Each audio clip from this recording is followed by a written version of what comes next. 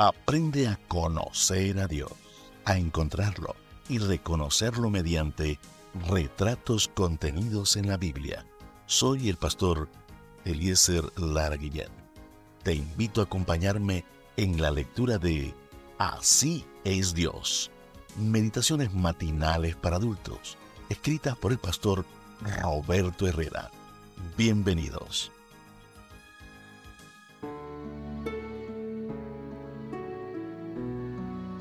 En nuestra experiencia diaria hay muchas situaciones que nos permiten conocer un poco de cómo es Dios.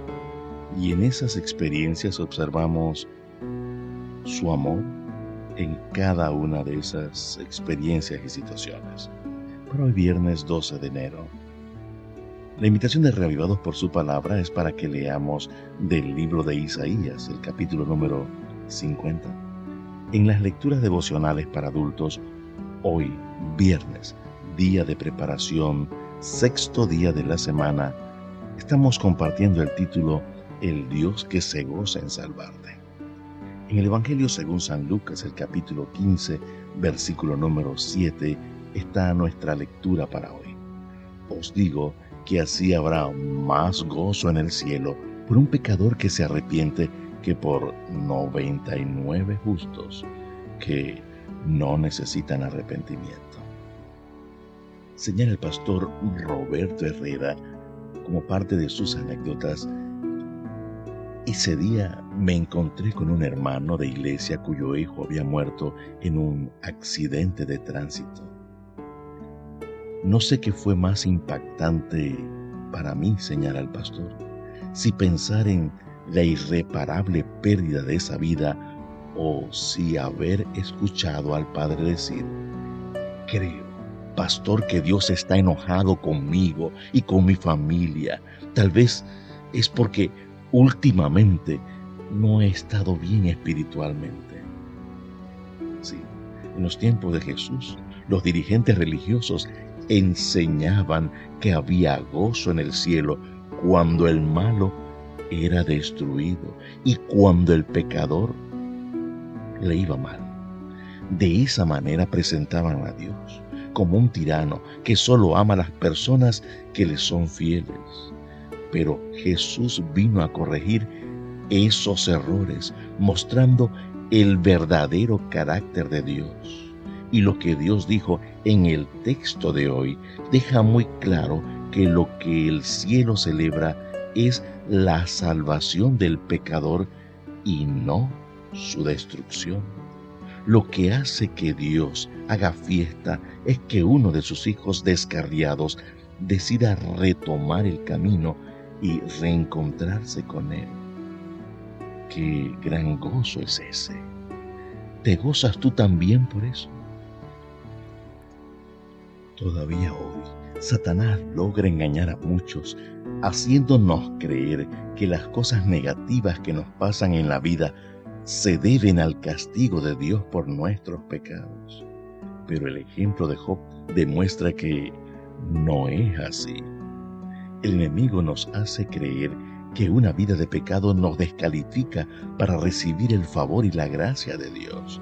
Y por eso nos cuesta sentir gozo por el pecador que se arrepiente o aceptar que el cielo se goza por nuestro propio arrepentimiento. Aceptémoslo de una vez y para siempre. Dios odia el pecado, pero al mismo tiempo ama al pecador. Reproduzcamos esta fórmula en nuestra relación con nuestros hermanos y aceptemos en nuestra propia vida este aspecto tan importante del carácter de Dios. El arrepentimiento es una obra de Dios en nosotros y es la entrada a un enorme gozo para nosotros también por haber sido salvados. Me hace profundamente feliz el hecho de saber que Dios no se alegra de mi mal, sino que se goza de mi restauración. Por eso estoy seguro de que hará todo cuanto pueda para que esa restauración se complete en mí. De esa forma producirá en su corazón más gozo que el que puedan producir 99 justos. Y yo mismo rebosaré de gozo. Nada mal. ¿Qué te parece? Oremos, amado Padre Celestial.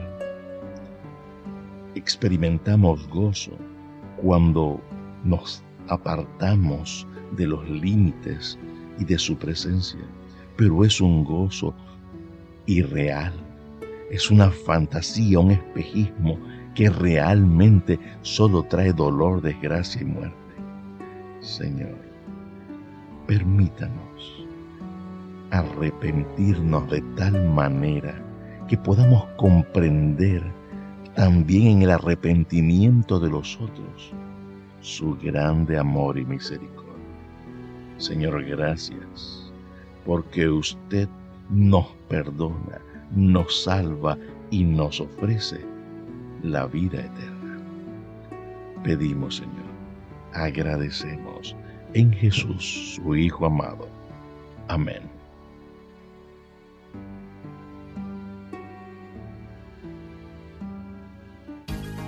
Gracias por acompañarnos. Mañana compartiremos otra hermosa meditación para adultos en Así es Dios.